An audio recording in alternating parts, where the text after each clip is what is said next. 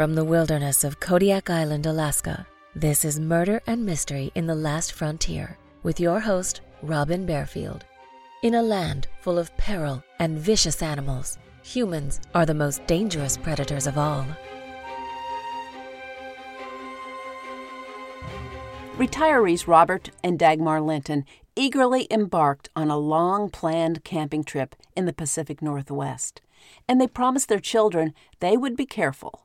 The Lintons did not express concerns about their journey, but Dagmar made sure their wills and affairs were in order before they left home. Was she just cautious, or did she have a premonition something terrible would befall them? Her son and daughter would always wonder if their mother had concerns, and they would never know what exactly happened to their parents.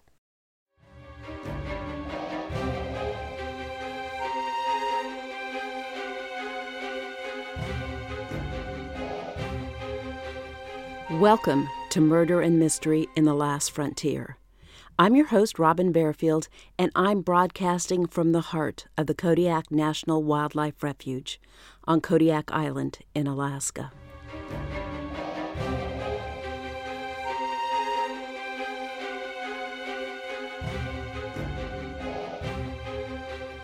Experts dispute whether they should classify Charles Sinclair as a serial killer. He suffered no guilt for taking a life, but he usually killed while robbing a store. He murdered not necessarily because he enjoyed killing, but because his murders provided a means to an end. On the other hand, authorities can find no practical reason for two of his murders, and they suspect he murdered others.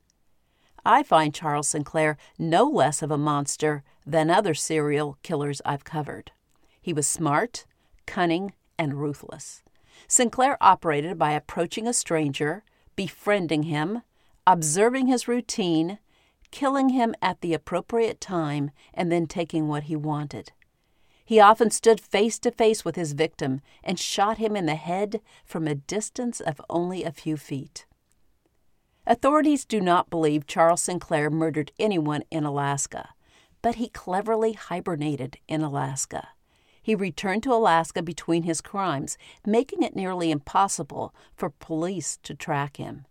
He lived a quiet life in Alaska with his wife and 2 kids in the isolated farming community of Kenny Lake. His family claimed they had no idea what Charles did on his numerous business trips. In addition to hibernating between his murders and robberies, Sinclair frequently changed his name, confusing authorities who tried to pick up his trail. Police did have a description of Sinclair, though.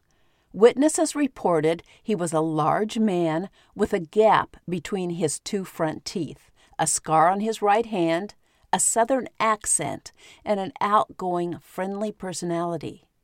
This description, along with Sinclair's penchant for murdering coin shop owners and then stealing their valuable collections, helped investigators track Sinclair and his crimes across the United States.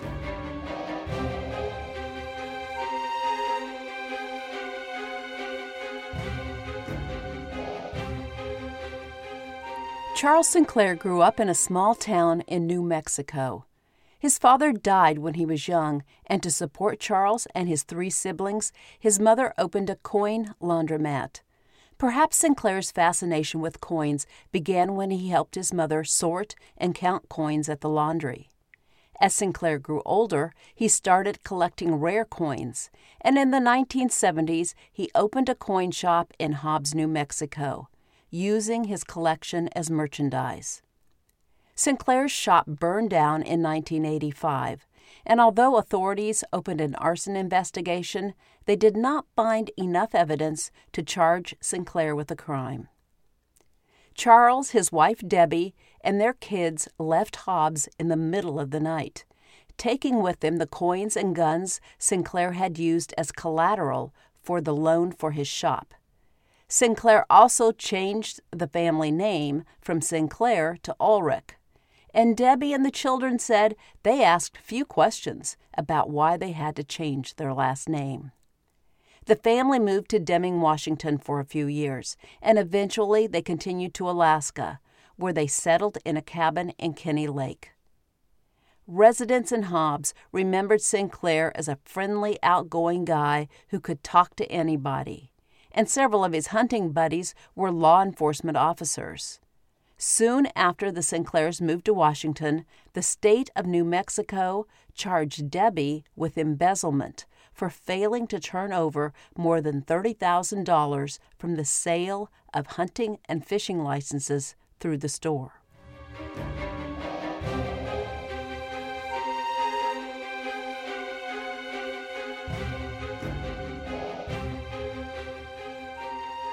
On January 27, 1980, the body of David Sutton was found in his antique shop in Everett, Washington. He'd been shot in the head with a .38 caliber gun and robbed of an estimated $80,000 in silver dollars. Investigators believe Sutton was Sinclair's first victim. 5 years later, on August 28, 1985, Thomas Rohr was killed during the robbery of his coin shop in Mishawka, Indiana. Due to the vast distance and long interval between the murders of Sutton and Rohr, police did not connect the crimes. In the summer of 1986, Robert and Dagmar Linton loaded their camper and headed out on an adventure. They planned to drive north along the Pacific coast from their home in Lodi, California, visit the World's Fair in Vancouver, Canada, and then return home by fall. They assured their 2 grown children they would check in often and provide an address once a week where their kids could forward their mail. All went well until the couple reached the Olympic Peninsula in Washington state and settled for a few days at a campground there. One evening, the Lintons made friends with a young couple at the campground and planned to get together with them the following day.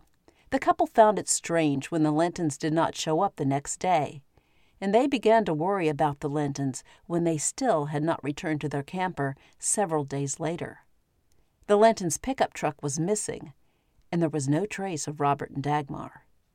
The Lintons' children also began to worry when their mother did not place her weekly phone call to them.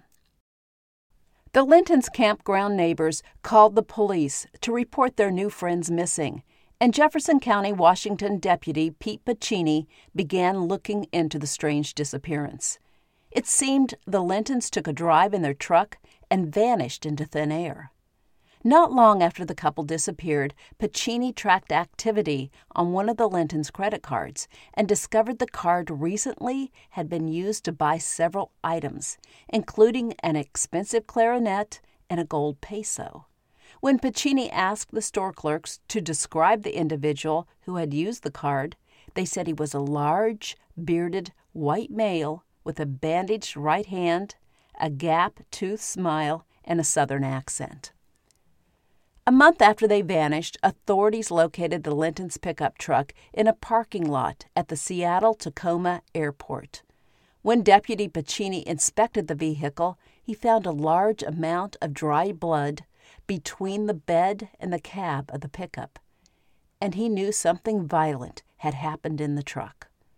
Tests on the blood yielded 3 blood types. 2 of the types matched those of Robert and Dagmar Linton, and police suspected the 3rd type belonged to their murderer. Pacini asked the bank to keep the Lintons' credit card active while he traced its occasional use. The assailant charged random items on the card as he traveled across the northwestern part of the country. His movements baffled Pacini, but Pacini felt he was finally closing in on the gap-toothed stranger.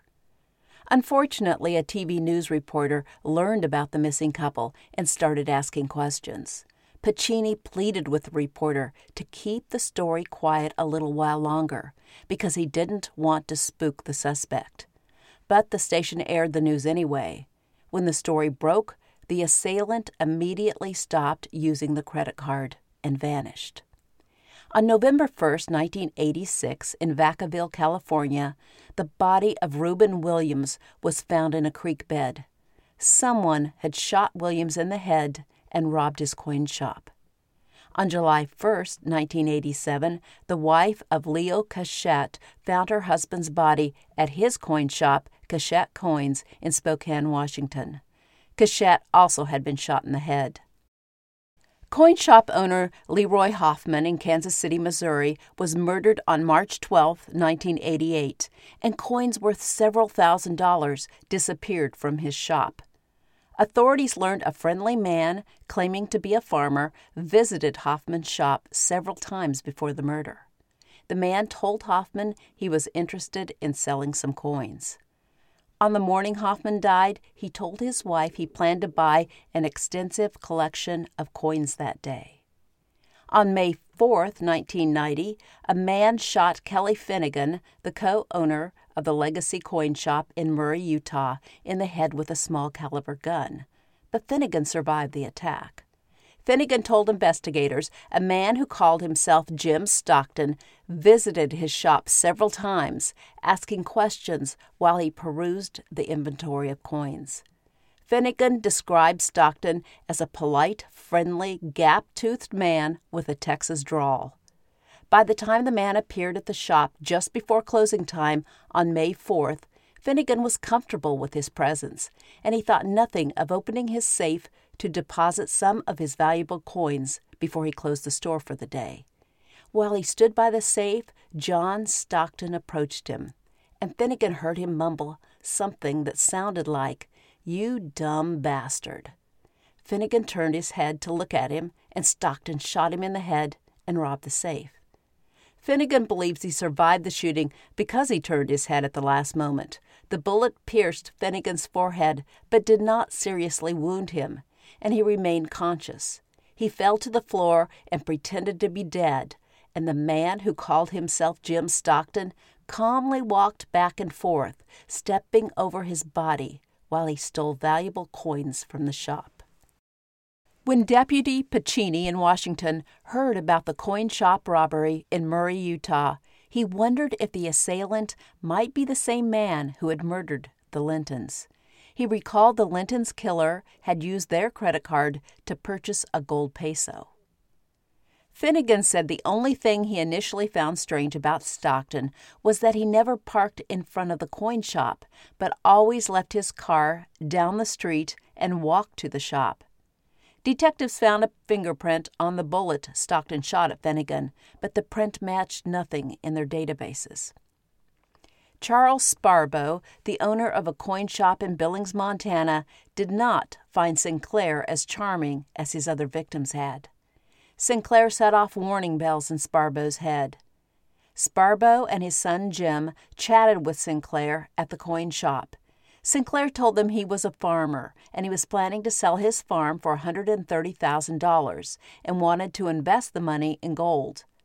After Sinclair left the shop, the elder Sparbo said the man did not have a farmer's hands. Instead of rough, calloused hands, Sparbo noted the stranger had smooth hands, like the hands of a banker. Sparbo also found it curious that the stranger parked his silver Pontiac a long distance from the shop and then walked to the coin store. On July 31, 1990, 2 months after the attempted murder of Kelly Finnegan in Utah, Sinclair entered the Treasure State Silver and Gold coin shop in Billings, Montana, and murdered Charles Sparbo, 60, and his assistant, Catherine Newstrom, 47.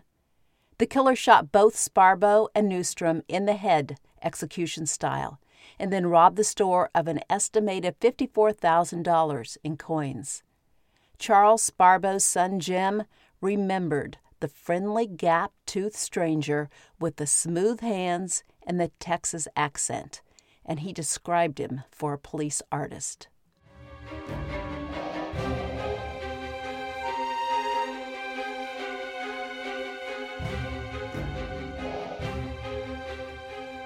Let me take a short break to thank everyone at the puzzle game app Best Fiends for supporting Murder and Mystery in the Last Frontier. I appreciate you sponsoring my podcast. I love playing Best Fiends. The game relaxes me while it sharpens my mind. Its cheerful, colorful insect characters brighten even the darkest days. and the winter days here in Alaska are often dark. I sit down nearly every afternoon and play Best Fiends for a few minutes. It's my reward after I spend several hours taxing my brain researching and writing true crime, wildlife, or fiction. For those few minutes while I play the game, I don't have to think about anything except solving the puzzle and defeating the slugs.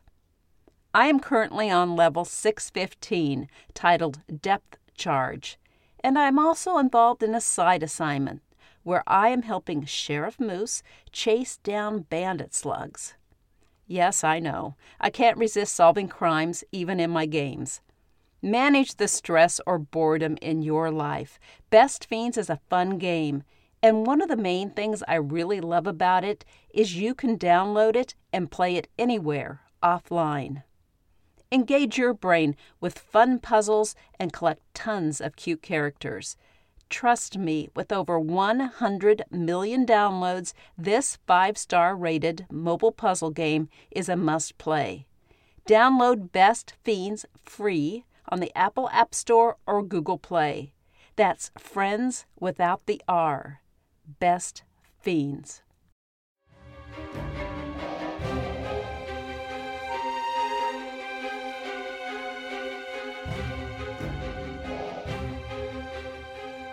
Billings detective Sergeant Jerry Archer immediately relayed over the police teletype the information about the murders of Charles Sparbo and Catherine Newstrom and the description of the suspect. A day later, Spokane police replied, saying they had a similar murder in 1987 when Leo Cachette was shot in the head and died in his coin shop. Then, police in Murray, Utah responded to the teletype, reporting the May 4, 1990 attempted murder of Kelly Finnegan in his coin shop.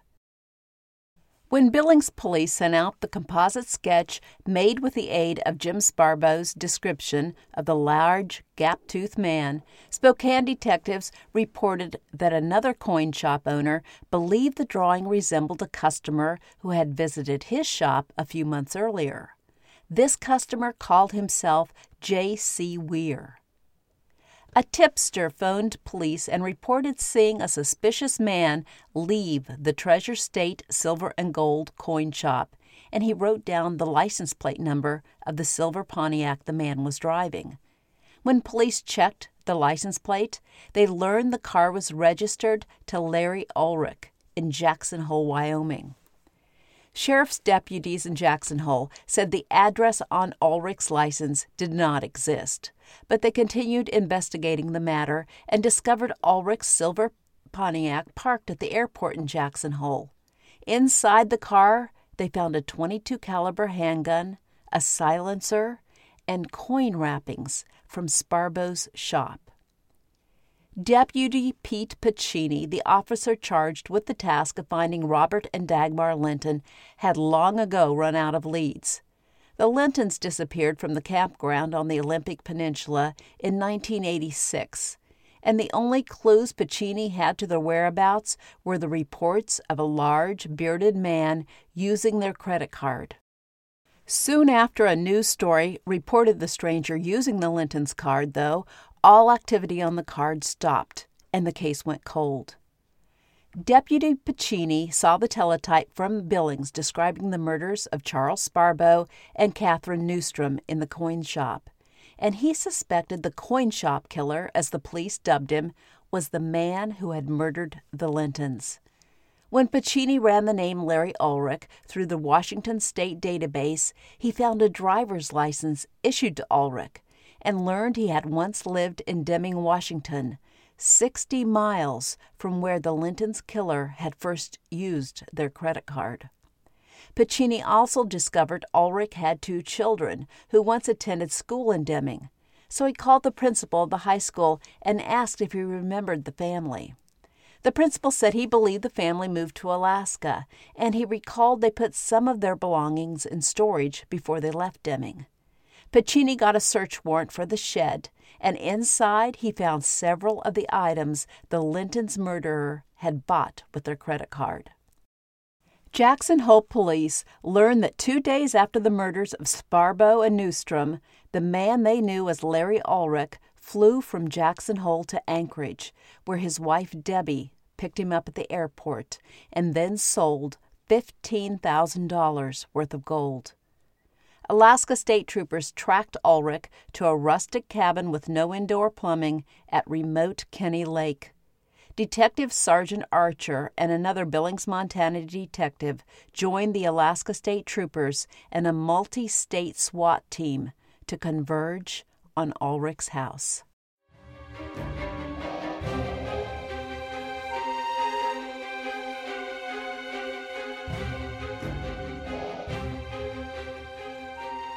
Troopers did not want to trap Ulrich's wife and children in the middle of a gunfight, so they called Ulrich and told him they needed to serve him papers on an unrelated matter and asked him if he could meet them in front of the Kenny Lake General Store. Ulrich agreed and headed to the store. When he turned into the parking lot of the store, police surrounded his vehicle and took him into custody. Troopers found a gold pocket watch stolen from Kelly Finnegan's store, as well as other stolen items in Ulrich's house, but Ulrich refused to admit to the crimes. When investigators ran Ulrich's name and fingerprints through their databases, they were shocked to learn the man they had in custody was Charles Sinclair, not Larry Ulrich. The real Larry Ulrich was in prison in New Mexico and had once been Charles Sinclair's friend. When Sinclair and his family left New Mexico after his coin shop burned, the family changed their last name to Ulrich, and Charles Sinclair stole his friend's identity. Sinclair was incarcerated in Anchorage, Alaska, and held on a $500,000 bond, while Montana authorities requested his extradition to stand trial for the murders of Charles Sparbo and Catherine Newstrom. Utah authorities charged Sinclair with attempted homicide and aggravated robbery for his attack on Kelly Finnegan and the robbery of Finnegan's store. Sinclair's wife, Debbie, was extradited to New Mexico, where she pleaded not guilty to embezzlement. Authorities did not implicate Debbie or the Sinclair children in any of the murders. On October 30th, 1990, while authorities in Washington, Montana, Utah, California, Missouri, and Indiana waited to bring Charles Sinclair to justice, Sinclair died of heart failure in an Anchorage jail cell, apparently taking an overdose of his blood pressure medicine. The coroner ruled Sinclair's death an accident, but the investigators who followed his trail and finally captured him believed Sinclair committed suicide. Deputy Pacini said, "Charles Sinclair took the coward's way out." Authorities are confident Charles Sinclair murdered at least 9 individuals and possibly more. The detectives who followed closely on his trail believe he killed because he enjoyed it. They point out he could have robbed the coin stores without killing the owners, but he seemed to enjoy the game of gaining the trust of the owners before he murdered and robbed them.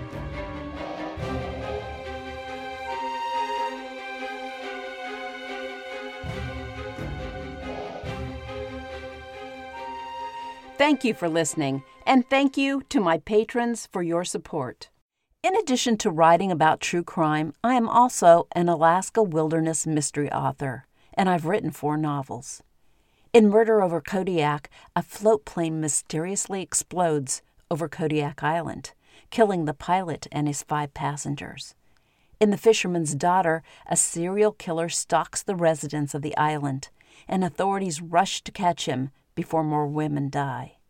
And in my most recent novel, Karlik Bones, 2 young men set out for a hunting trip on Kodiak, expecting the adventure of a lifetime. But instead, they find themselves in the middle of a terrifying nightmare. Read one of my novels and take a trip to beautiful, dangerous, mysterious Kodiak Island.